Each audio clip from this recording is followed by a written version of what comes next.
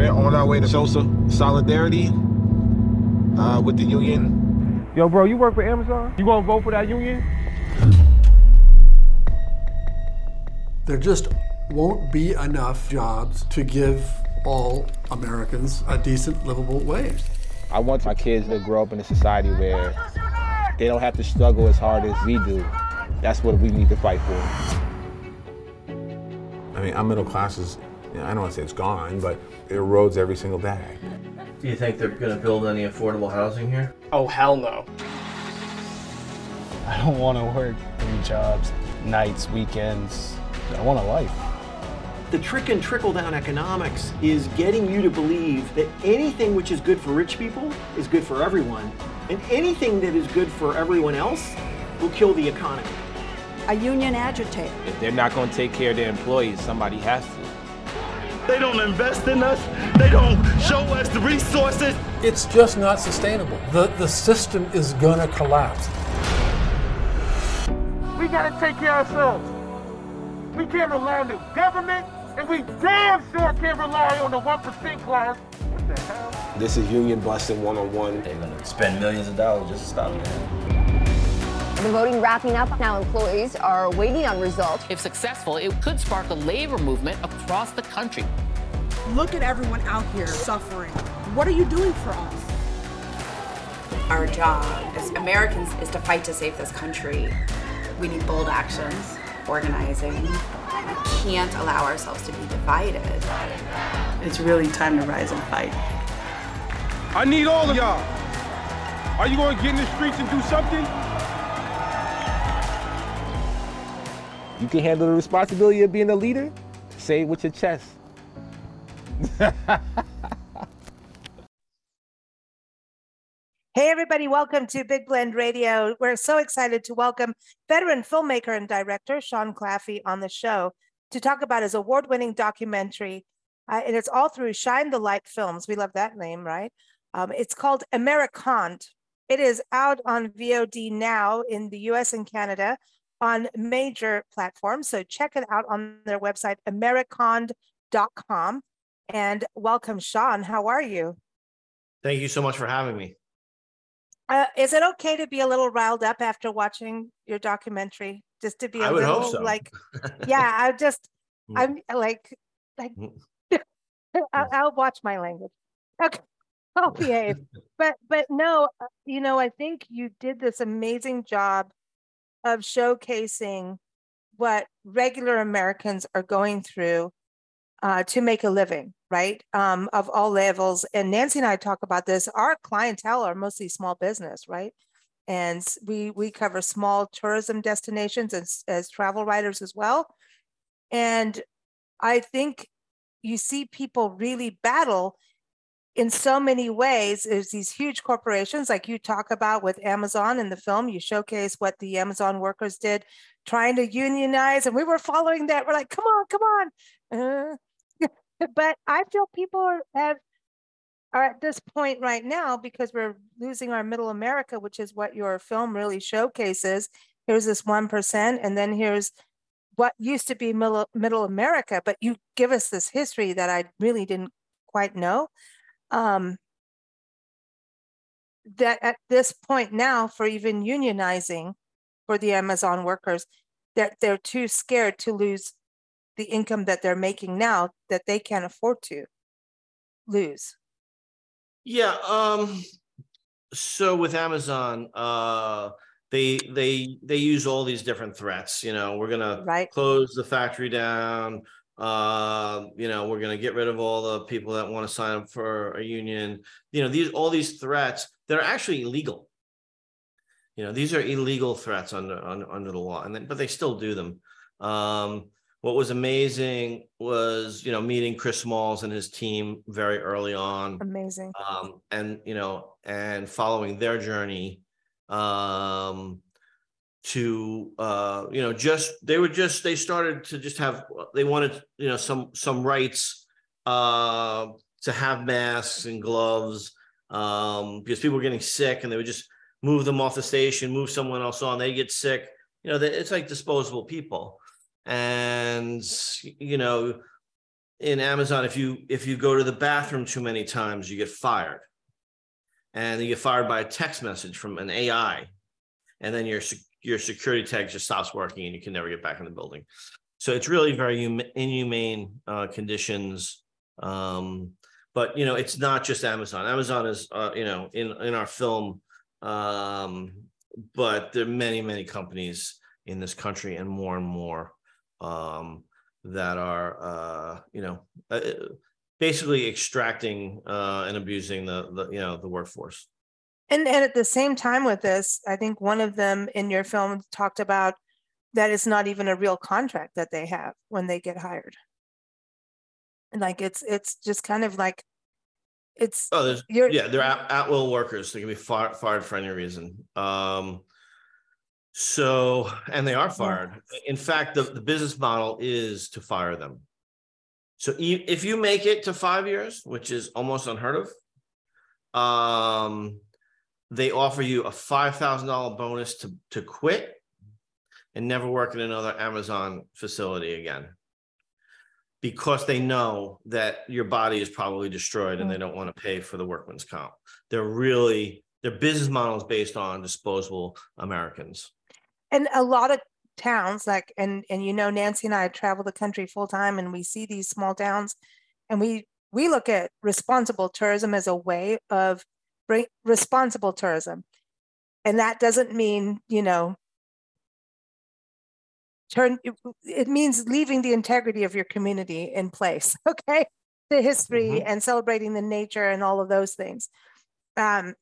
So when you look at what happens to communities, you could have a community that really probably went through some kind of factory town thing, and historically people moved there, and then the factory town or the mining or whatever bailed, and then, oh, here comes Amazon or some other big package, distribution center, and everybody's like, oh, this is bringing millions into our community, jobs, and everybody signs on.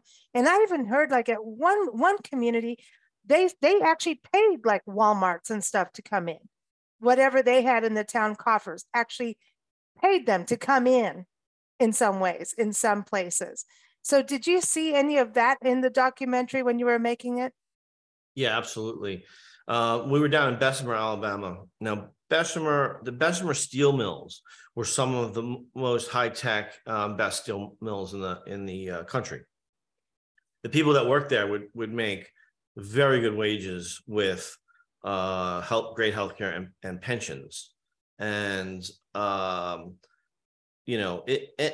people like blame China or Mexico but it was those CEOs that decided to move those jobs overseas. So you have something like a steel mill or manufacturing that was eliminated, whether it was in the 80s, 90s, early 2000s, and just the entire community collapses, right? So people making $35 an hour, now scrambling for minimum wage jobs. And we have to remember that the minimum wage has been unchanged for 20 plus minus years. It is $7.25 an hour in the country. As a general, California is a little different. No, I'm talking about the basic federal minimum wage. Yes, localities can have different, but most of the red, right to work states. And one of the shocking numbers is it's 45% of people ages 18 to 65 have a median income of $10.50 an hour. How do you survive on $10.50 an hour? Yep, especially when there's no public, especially public transportation. Without that, you have to have a car. You don't survive. So you just see so many people falling off, the middle class, the working class, into poverty and homelessness. And it's terrible. These are good people that working really hard, sometimes 2 jobs, 3 jobs, 40, 50, 60 hours a week. It's heartbreaking. What we see now, and I think what your documentary Americonned does so well, is show us how this started to happen in the 80s. And you see, and also pointing the finger, righteously so. And I say it righteously because I mean, they did it well. Of both main parties, the Republicans and the Democrats have done disservice on both sides of this. And basically it's, I mean, there's so much money in politics now that it's really not for the people. I don't think until we see a change, I don't think anyone's going to change my mind on that from what we can see, right? And when you look at small business now, because that's a lot of what we represent in our company is small business, and we look at, here comes the minimum wage change. So in California, it's up over $15 now. And then the small business person, especially outside of a city in an unincorporated area, unincorporated areas get screwed in a lot of ways. And in a lot of ways, you get a little more leeway depending on who, what, and where. But like you're saying, like, okay, you're going to have to drive. There's no transportation that's going to take you from your home down the mountain to this workplace, right? And then at the same time, the small business, sometimes a small business owner is about someone who has a teeny bit of money that they can invest, or they do it out of desperation, a small business. They're in just as worse a position as the workers half of the time. That's what we're seeing. So when it comes to the minimum wage being raised, they're like, oh crap, I'm screwed. And so does the worker. So it's kind of this, I feel like we're in the same place. Yeah. So basically, the small business has been greatly under attack for a long time, as well as the workers. The monopolies really are squeezing out the small businesses. The Walmarts come to town and put out, the local printing shop, the hardware store, the appliance store, and turn these, small businesses that take that money, reinvest it in the community, sponsor the local football team, the local high school, and they extract that right out of the system.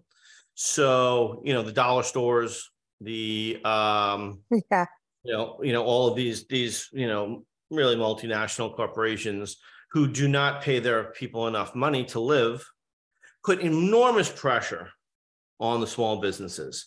And then their lobbies are able to, then have massive subsidies given to these large companies, and the small business just doesn't get those subsidies. So, what I think can be done is the small business need to band together and almost make their own kind of organization that fights for, Walmart doesn't need subsidies. Amazon doesn't need subsidies, even though they get, over 100 million a year and basically don't pay any taxes. And then there's the monopolization of the supply chain. So they jack the prices up, so the margins are decreased, right? So the risk is put on that small business. And I've had small businesses myself. Now, could we do a subsidy so that they could, raise wages? Absolutely. And the important thing to realize is that 70% of all people on government assistance work full-time. I think this was I stopped your documentary watching it at that point and went, that's it. We get so many people telling it. I mean, I think everyone's families are divided right now too, from what we talk about. And everybody on welfare, especially, and you bring home such a good point on single mothers of what they've gone through, like, oh, you're the tarnished ones, and, my mom's a single mom and she's a badass. Okay. She's done so much to make things happen and still fighting to this day. And she's a small business owner. And you see so many women go into that because eventually it's like, you know what, how many jobs do I have to have when, let me just do my own. And then it's like, still topsy-turvy, is why I bring up the minimum wage and how it affects small business owners, because a lot of times it's the same people, the same fight. It's the same thing.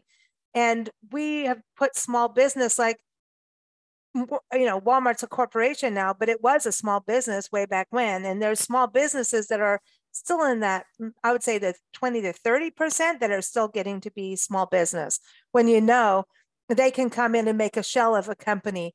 You know how they do all of that, right? So it's this mess. So, and then I have customers, clients, personal clients that have basically been swallowed by Amazon, and some who are actually in a lawsuit now. And you can't get further on Amazon. You can't grow in that sphere if you've now gone into that distribution mode, if you've gone this way. And then giant corporations of people that come in with money and they buy out your stock so that they can buy the revenue to go further on Amazon. So anyway, I'm sorry, but the whole thing is so bad.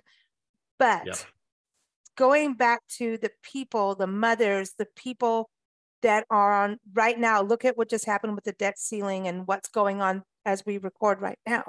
The whole debt ceiling, where we almost lost Social Security as coming up as an issue. Oh, we could lose that. You look at welfare and food stamps, and you're saying 70% are work full time. And then where are the disabled part in there, Yeah, then you have some mentally ill people that are, disabled, been in accidents, have cancer, had a heart attack. Those are real people. And, maybe they can't work because they're doing chemo 5-6 days a week, right? We are an incredibly rich country. We can take care of our people. Since 1975, there has been $50 trillion extracted from the middle and working class to the top 1%, and really to the top 0.1%. So we can't even read all the zeros anymore. You can't even comprehend what $50 trillion. It's double the entire GDP of the country for 2 years. So, it's astounding. We have the money. It's just being extracted away from the workers, away from the small businesses. Give the subsidies to the small business. Amazon doesn't need hundreds of millions of dollars in subsidies. I watched an Amazon worker drive to the pets that we were doing, and you could hear her brakes go out on her van, and she was in trouble. And homeowner's like, she knows her, they know the dogs. Hey. And she couldn't talk, no chit chat. Here's your package, I gotta go. She's going, you're gonna get in an accident if you go up this hill in a van with no brakes. And this girl was compromised at that spot. And I went, you're screwed. You're screwed, because now you're taking time because you just talked to a customer. Yeah, no, it's inhumane. And this is the thing. All these large businesses could change the middle class overnight. If Amazon alone raised their minimum pay, from, I think it's $16, $17 an hour now to $30 an hour, which they could do without question. The math has been done. Maybe Jeff Bezos wouldn't be the third richest person in the world. Maybe he would be the 8th, right? And he would just change. What's that? I said, you just talked ego there, right there. His ego would have to, Yeah, but so all the other large companies would have to match, right? And this is the lie. Raising wages kills jobs, right? Raising wages doesn't kill jobs, because if no one has any money, who's going to buy your stuff?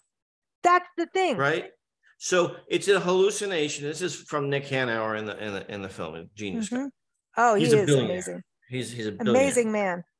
And he says, it's this hallucination. I'm a business owner. I can't pay my people enough to buy my stuff. but all of you other business owners have to pay your people enough to buy my stuff. Mm-hmm. Well, that's insanity, right? So, how do you get rid of homelessness? Well, you increase wages and you make affordable housing. How do you get rid of income inequality? Well, you raise wages. It's not hard. It's just that we have these think tanks that are heavily funded, these lobbyists where sometimes there's, 15, 20, 1,500 per senator in Washington, depending on the industry, who are fighting to just decimate the middle class and the path to the middle class, right? So you used to be able to be a cashier, right, in the 70s, have a union job, have a pension system, and own a house, have a car, and go on vacation. Well, people in all sorts of jobs don't have $400 for a medical emergency. No, they don't. Yeah, and it's I think you also made a really good point in the documentary of facts of how much money Amazon puts towards their lobbyists and pays their lobbyists versus their own employees. The ratio of that is so unjust, whereas you could just actually fund your employees and you wouldn't have to deal with that other side at all. It's kind of this balance. When I look at it, I go like, what are you doing? How much is it? It's about power. I don't understand the thinking behind that, but I do want to go behind your thinking of what led you to make this documentary. Yeah. So what is it? And we've debated this in our team over and over again, and we think it is a hoarding mentality. It's almost a mental illness. Ooh. That they have to just extract every penny that they possibly can. And we kind of go over the psychology of it a little bit and the cover given by Milton Friedman in the 60s and 70s and how, I'm never going to look at him the same. Yeah, no, he's wow. Yeah. It was the anti New Deal, right? Which built the middle class basically. But why did we make the film? Well, my family are immigrants from Ireland, and my grandfather was able to come to the United States, out of really abject poverty. Didn't own a pair of shoes until the community chipped in to buy him a suit and shoes to come to this country. He basically worked for as a servant, sweeping floors, whatever. Worked his ass off. Finally got in a union in New York City, and was able to ascend. And my grandmother also got in. She was a radiology tech at a hospital, and they ascended into the middle class. They were able to buy a home. They had amazing healthcare. They had amazing pensions. My grandma lived to her mid-90s, and all of her healthcare was paid for. And that's the way it was. And that wasn't that long ago. I was, a kid, and we could, we've done this already, right? We went from the 20s where it was just income inequality and just people living in squalor. And then, was able to fight that and then flip it. And then that's where the middle class came from. Mm-hmm. Right. And then from then productivity, profits, and the, wages went up together. And in about 1980, after about 10 years of planning, it split. And the middle class fell away, and profits and productivity kept rising. CEO pay is just insane. Just especially today, in the banks. We're watching that during all the bailouts. We're like, God. I'm going to collapse a bank, and I'm going to get a $30 million paycheck. Yeah.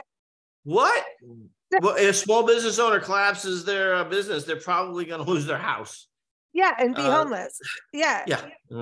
And everybody's, and then at the same time, let's flood the country with drugs, right? Because that was another corporate issue. I think the drug pandemic or epidemic, whatever we want to call it, goes hand in hand with the corporate money-making thing. It's the same thing. Yeah. So when you try your hardest for years and years and years, and you're not making it after every week, your credit card bill is going up, and you're not making it, and you go into despair, and then you see the suicide rates are through the roof. You're seeing the drug abuse is through the roof, alcoholism is through the roof. These are all symptoms. Yeah. And pandemic showed how many people started drinking just over one situation. They're at home. Everyone started drinking more, eating more, I do want to touch too on what you did in the documentary for everyone to understand how you showed such a diverse set of people going through, all stage. I mean, I think what was interesting that you took a family in Mill Valley, California, which is la-di-da. That is like, oh, and I thought it was so brilliant that you did this because they lived there through their lives suddenly. No, he worked for Oracle, right? Or I had a friend who could see Oracle coming with their shutdowns and bailed early and said, I got the Oracle, but I'm going to be a consultant now. Screw this. I can see what's coming. They're not that cool. It turned out to be right. And your documentary just proved that. And here, these are smart people, and she stands up for the arts, which immediately gets poo-pooed when stuff comes down. But if we don't have the arts, we don't have the truth makers, which is what you do. It's tell the truth, She works 3 jobs, sometimes 4. She's a school teacher. She's a yoga instructor. She was working in a shop selling handbags, for however much little money doing that. And she was trying to making art at night and trying to sell that. And this is someone who has her paintings hanging in the De Young, the museum. Yeah. Right. And she has, incredibly beautiful children that she raised. Well, they're, and amazing family. We're not, none of us are, except for the very, very top.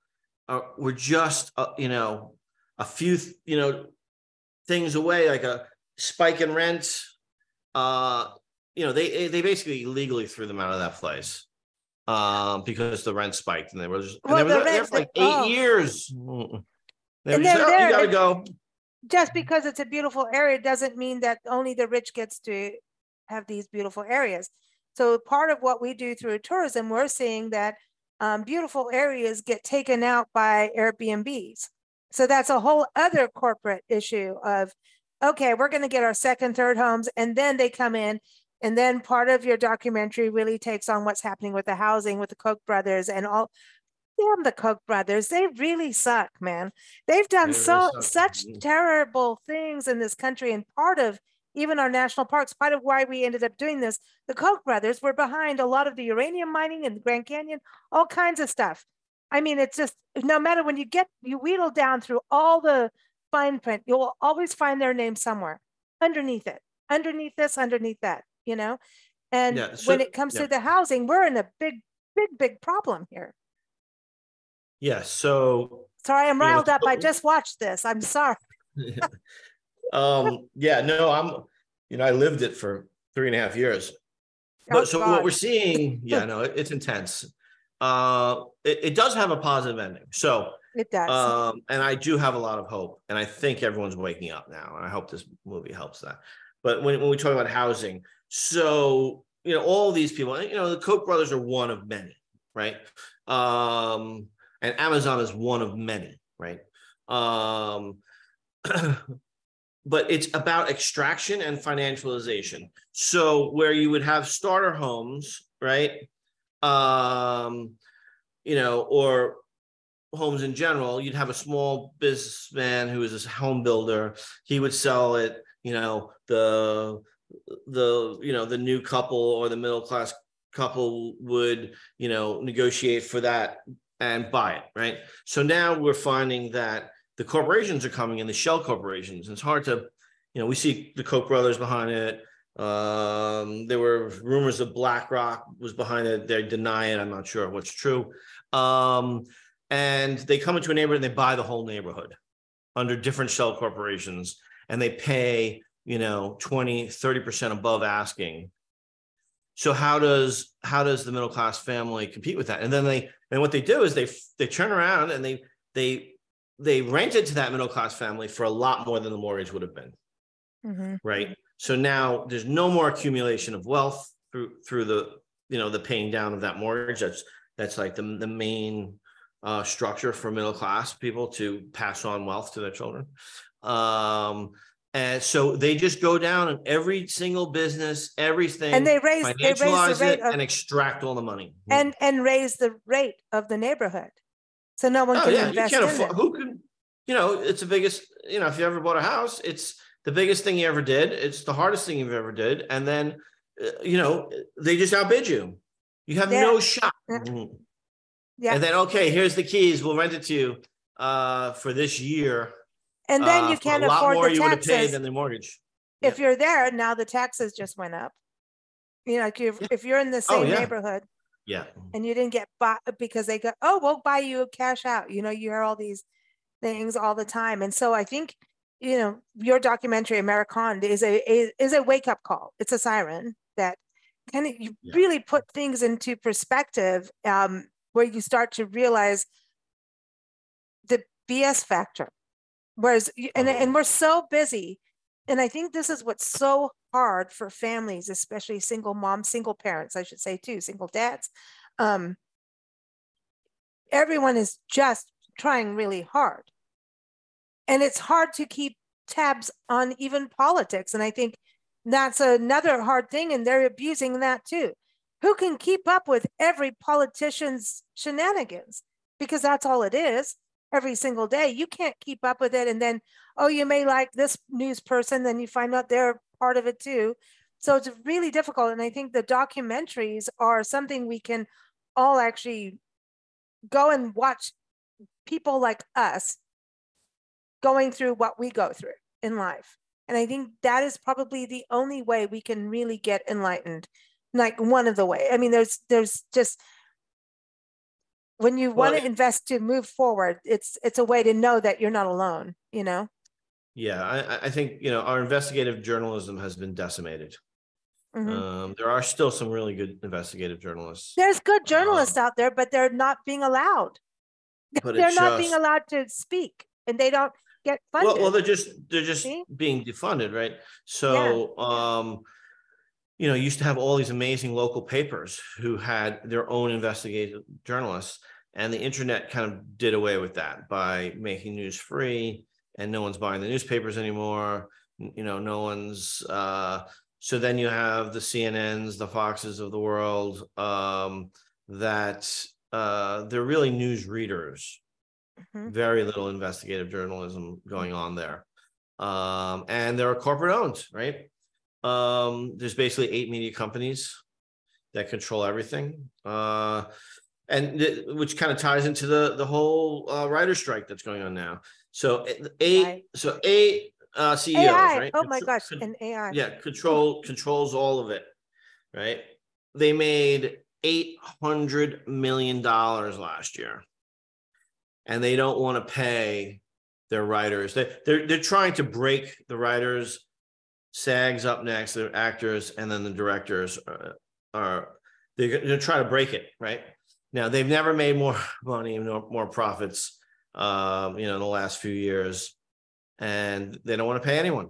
And give that CEO a pen and have him write a script. Let me see that, or make a movie. But the AI doesn't even. It's really fascinating. You bring that up in the documentary Americonned, everybody, about AI. And AI, and you had a gentleman in there, an expert, talking about this could be a really cool thing if we do it the right way. It can be incredible and offer these opportunities. And, you've got to watch AI. I mean, you can use things like Grammarly, right? Put it through there and they go, no, disagree. This helps. That was good. Nice. But no, if you just go to switch to AI, you're like, no, that's stupid. And it's only limited to what we do. And some of it is dangerous too. It's like, yeah, there's a balance. Well, yes. So in the film, Kurt Anderson, who's an amazing person, also look him up. He's written a bunch of great books. He's, we found out that the estimates are about 45% of all American jobs are at risk from AI this decade, right? So we're not talking about just, this is going to be the NAFTA for the white collar, right? We're thinking, because so much has happened since we finished editing the film in the fall, that might be a low statement, a low projection. Basically, stockbrokers are gone. There's no need for them anymore. There's no need, for contractual lawyers. Probably in the next 2 years, they'll be gone. You'll have people at the very, very top, but that 80%, they're going to lose their jobs. So unless we make this stuff fairer now, it's going to get really bad. Because if you have 45% of the population lose their jobs, and the CEO of IBM just 2 weeks ago proudly stated he's going to eliminate all human jobs, that's American jobs, hardworking American jobs, that he possibly can this year and replace them with AI. Said that like that was the greatest thing in the world. So, I mean, this is, we have to take the country back, in a positive way. Fix I'm not talking about anything other than fix the system. Following Chris Smalls to see how his group, him and like 7, 8, 10 people went up against the most powerful corporation in the country with like 2 tables and a tent and no money and still having to make things work, right? And still make a living. Yes. And they won. Bezos and Amazon spent $25 million to crush them, had them arrested, called the cops on them like all the time. That was a great part when he says, "Oh, look who's spending money on us tonight." When all the cops came, he was like, "Oh, he's spending some money on us. Well, you got some attention." Yep. So I have a lot of hope.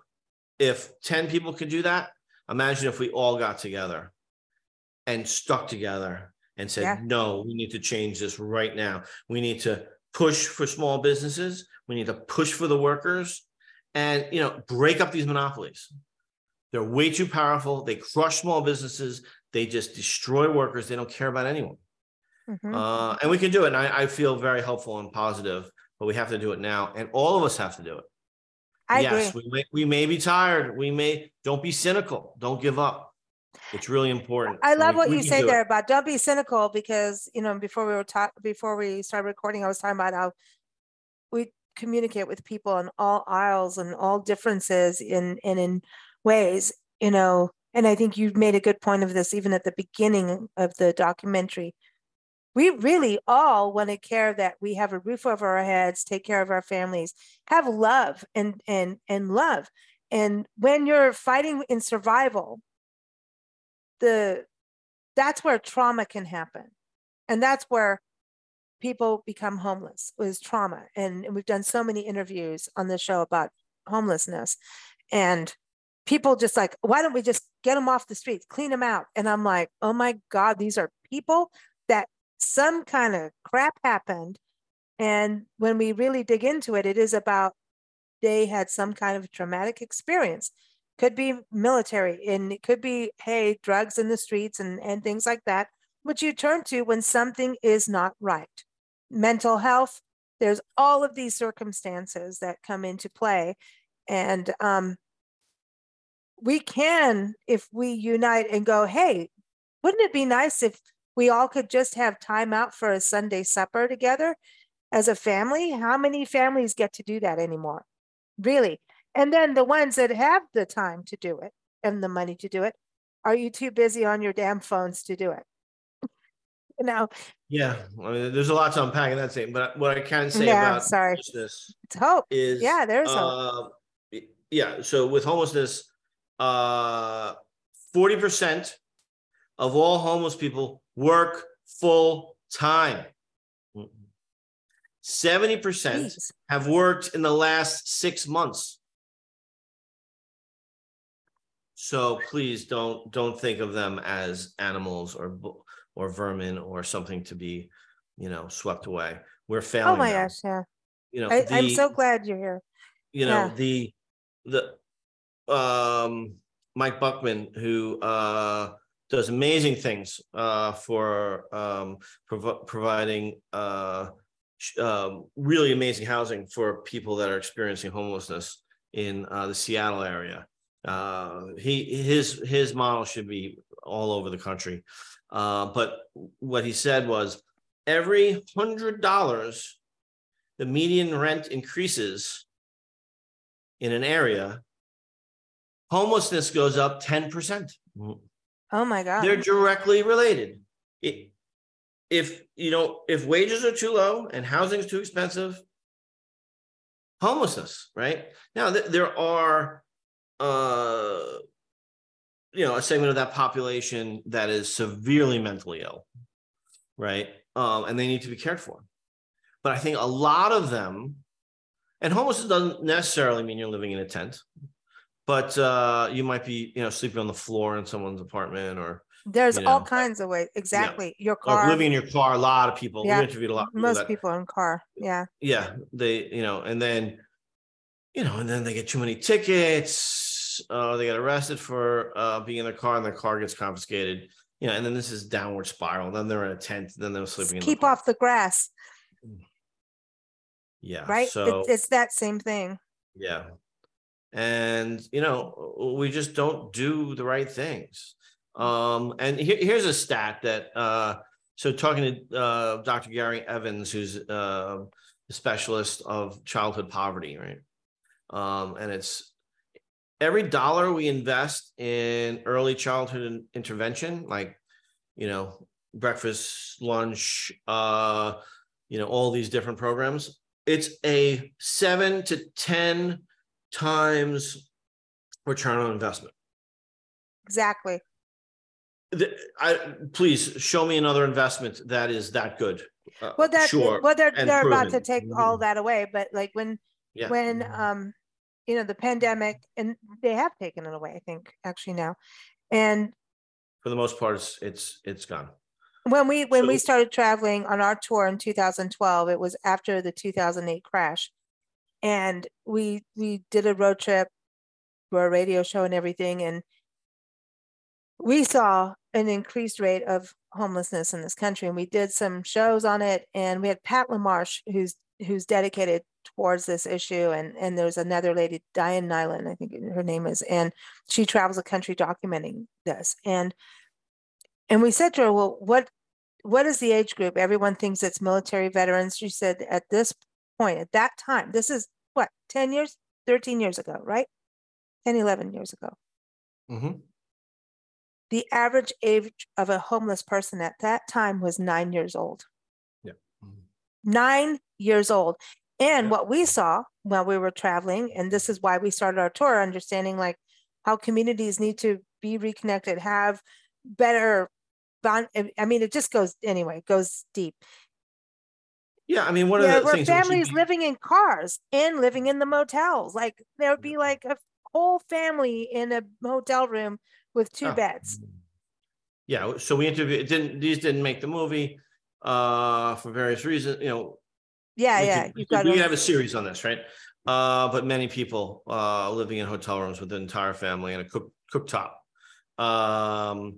And then living in really bad hotels where they had to use the pool water to flush the toilets. Oh. In America, in the Orlando area, right? But the shameful thing is, before the pandemic, 1 in 4 children are born into poverty in America. 50% of all children will experience poverty during their childhood. And those numbers, the poverty thing is a metric that was done, I think, in the 20s or 30s, which doesn't correlate till today. So I bet it's close to a third. Now, we did see a big shift during the child tax credit stuff during the pandemic, and it really alleviated that. But now, as you said, that's been removed. And when I see, especially Republican lawmakers saying that they've never met someone who was, experiencing poverty, and that we don't need to pay for the children's lunch at school or the children's breakfast at school. I mean, not only is that, if you're a conservative and you want to save money, is that the absolute wrong thing, right? That'll cost you. No one's going to learn if they're hungry. No one's learning. Yeah, $7 to $10 for every dollar you didn't spend. It's morally reprehensible that the children have done nothing wrong, right? And there are children. They're the American children. And you want someone to work for you. Oh, but the problem is where you talked about AI, where it's going to shift all these jobs.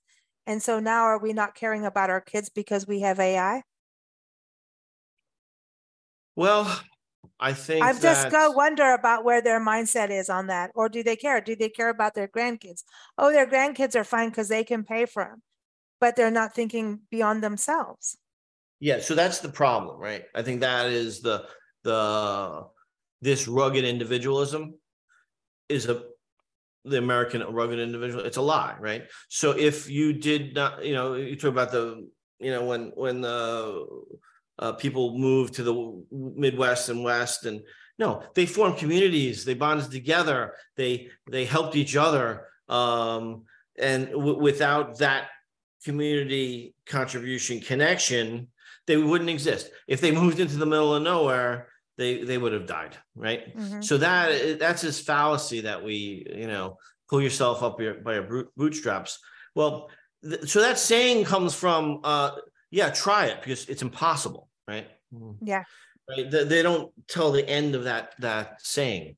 And well, who's the lady in the beginning of your documentary? I pulled in about so much time that I cut him off. Yeah.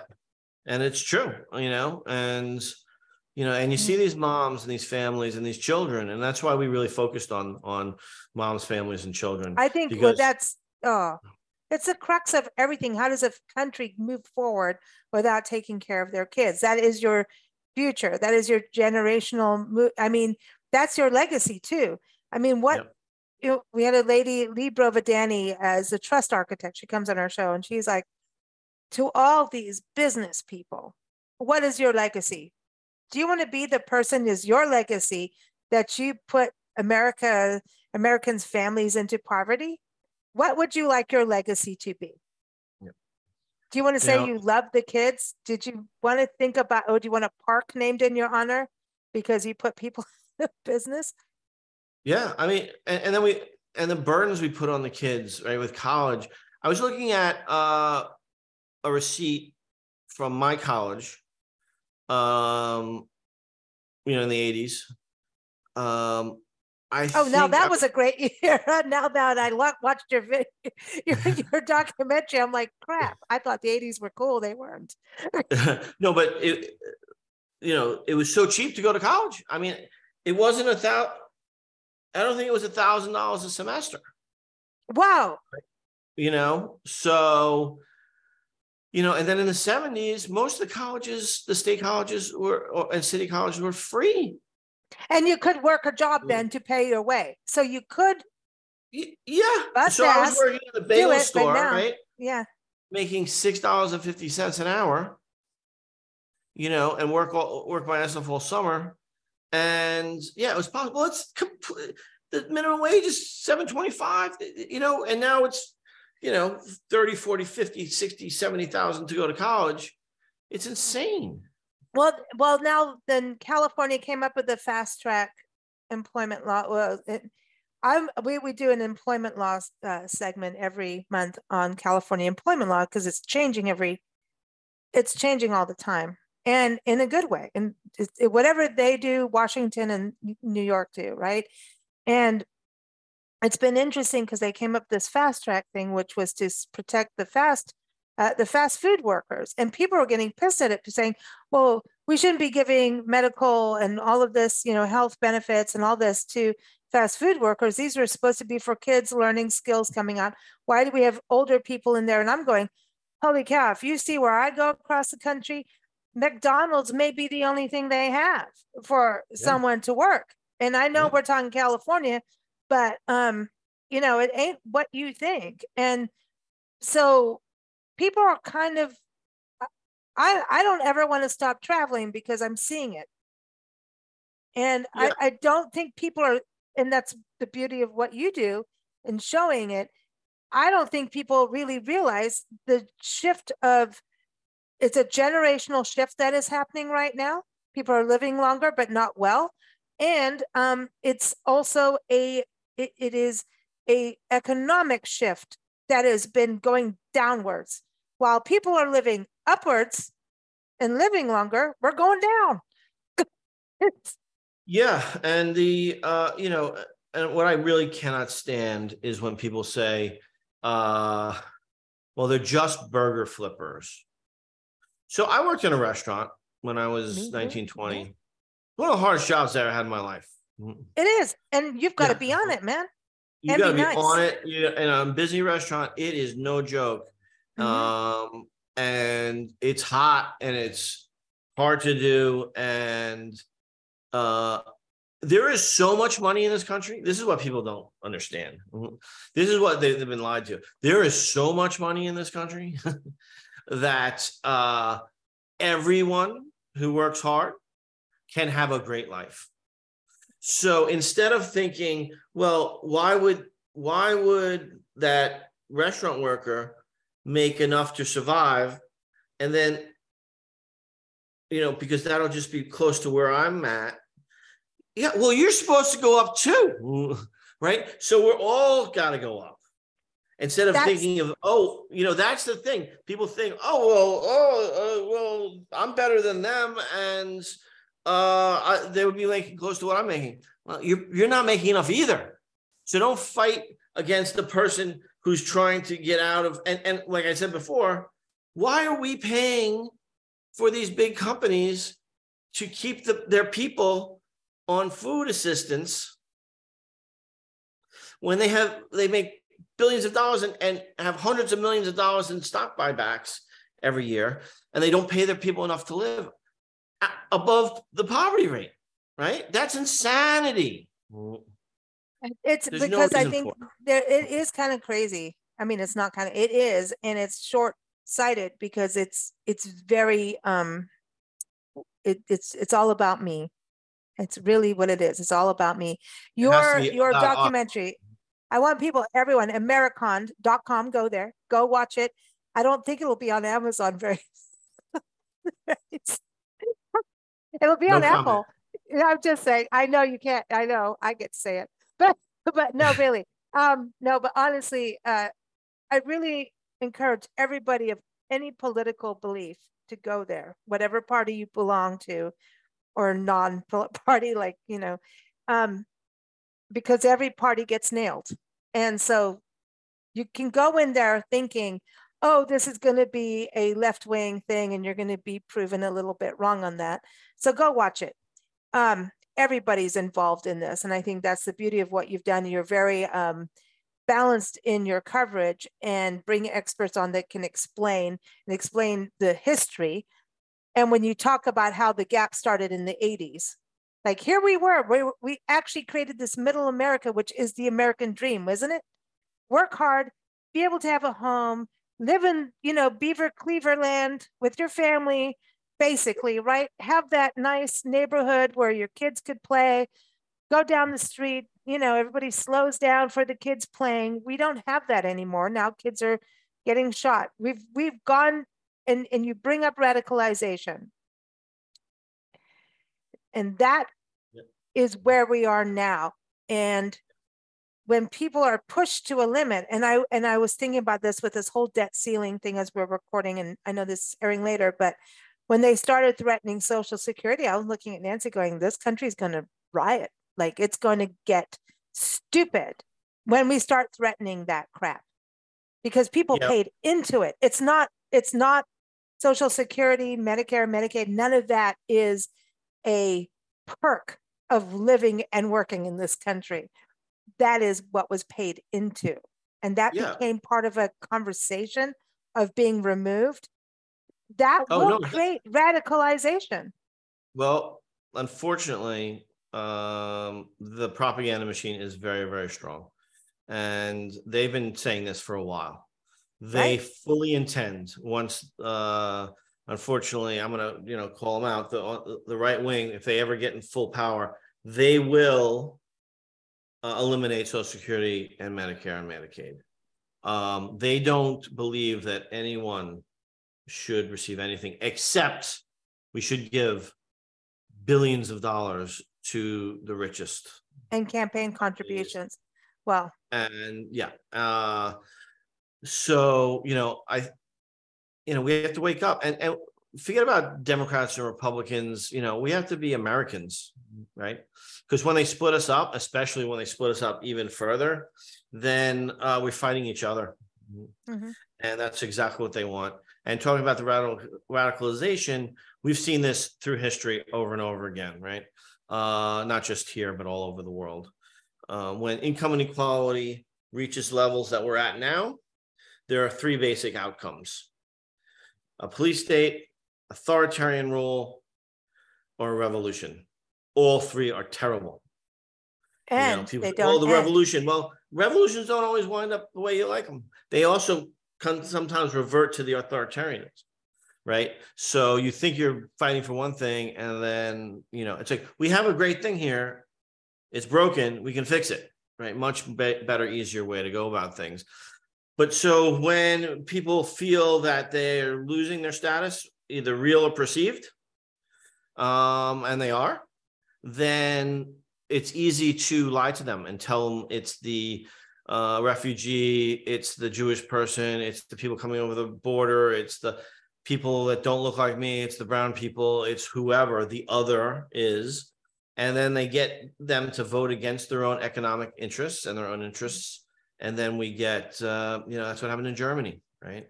And that's what's happening in Poland right now. That's what's happening. But that's the thing. It's happening around the world. Yeah. So I feel like it's a very weird time. We've interviewed Sid Ballman. He's written a trilogy on radicalization, his novels, historic novels. And he is an award-winning journalist, retired journalist he was a national security journalist. He's flown with Bush, everybody, FDR, been there, done that all over the world in our national security. And his thing is, when you put people under what you're talking about, he's right there with you. Radicalization will happen. And if you don't get it now, where we are right now, we are going to be in doo-doo. And we are in doo-doo. We're already there. So let's start undoing the doo-doo. And I'm trying to behave. But I don't care. I know. I don't care either. But really, it is about getting a grip. And I just want to thank you as a documentarian and what you do and other documentarians, because it is telling the true story of people telling their situation, and it's open and honest. You see people living the way they are with what they're going through, who are telling their stories, which is not the easiest thing. And for them, the people in the documentary, to be part of it, I want to commend them for being open to the rest of us watching what they're going through and to understand. And because also understanding that pretty much, I'd say 80% watching it understand and can identify in some way, somehow, somewhere, identify, or maybe even going through it. So I think we do have hope. I think we do. I don't want this to be a downer, but a reality check, a reality check. The future is not written. Don't be cynical. Don't give up hope. We have to, we can change the direction of the future. We're on a bad path, but we've been on this path before, and we changed it in this country. We did. Already. We can do it again. But now's the time. You know, January 6th was the wake-up call. If they showed up with guns, it would be very different right now. And even if there is some leader that you think aligns with your goals or your dreams or whatever, worshiping a leader or wanting an authoritarian government, once you give up this amazing democratic republic, you will probably never get it back. And what happens, that even if you love that leader will die, and the next leader may be very, very bad for you. I grew up in Africa, man, and let me tell you, they will sit there for years and years and years and years and change the system and change the laws. And what you may think is America the free, it's very easy to go away. It's very easy to lose your right to vote, and people are still fighting for the right to vote. So let's just, I commend what you do. Thank you, Sean, for joining us here on Big Blend Radio. Everyone, Americonned.com, out on VOD starting June 13th. So go get it there. It's going to be on Apple, Tubi, right? And all kinds of places. So just go to Americonned.com. iTunes, like 5 others. Yeah, and iTunes. There's new ones coming on all the time. So you'll be able to get it anywhere that pretty much that you already rent movies or easily can see it. Thank you so much. Thank you so much, and thank you for having me. I really appreciate it.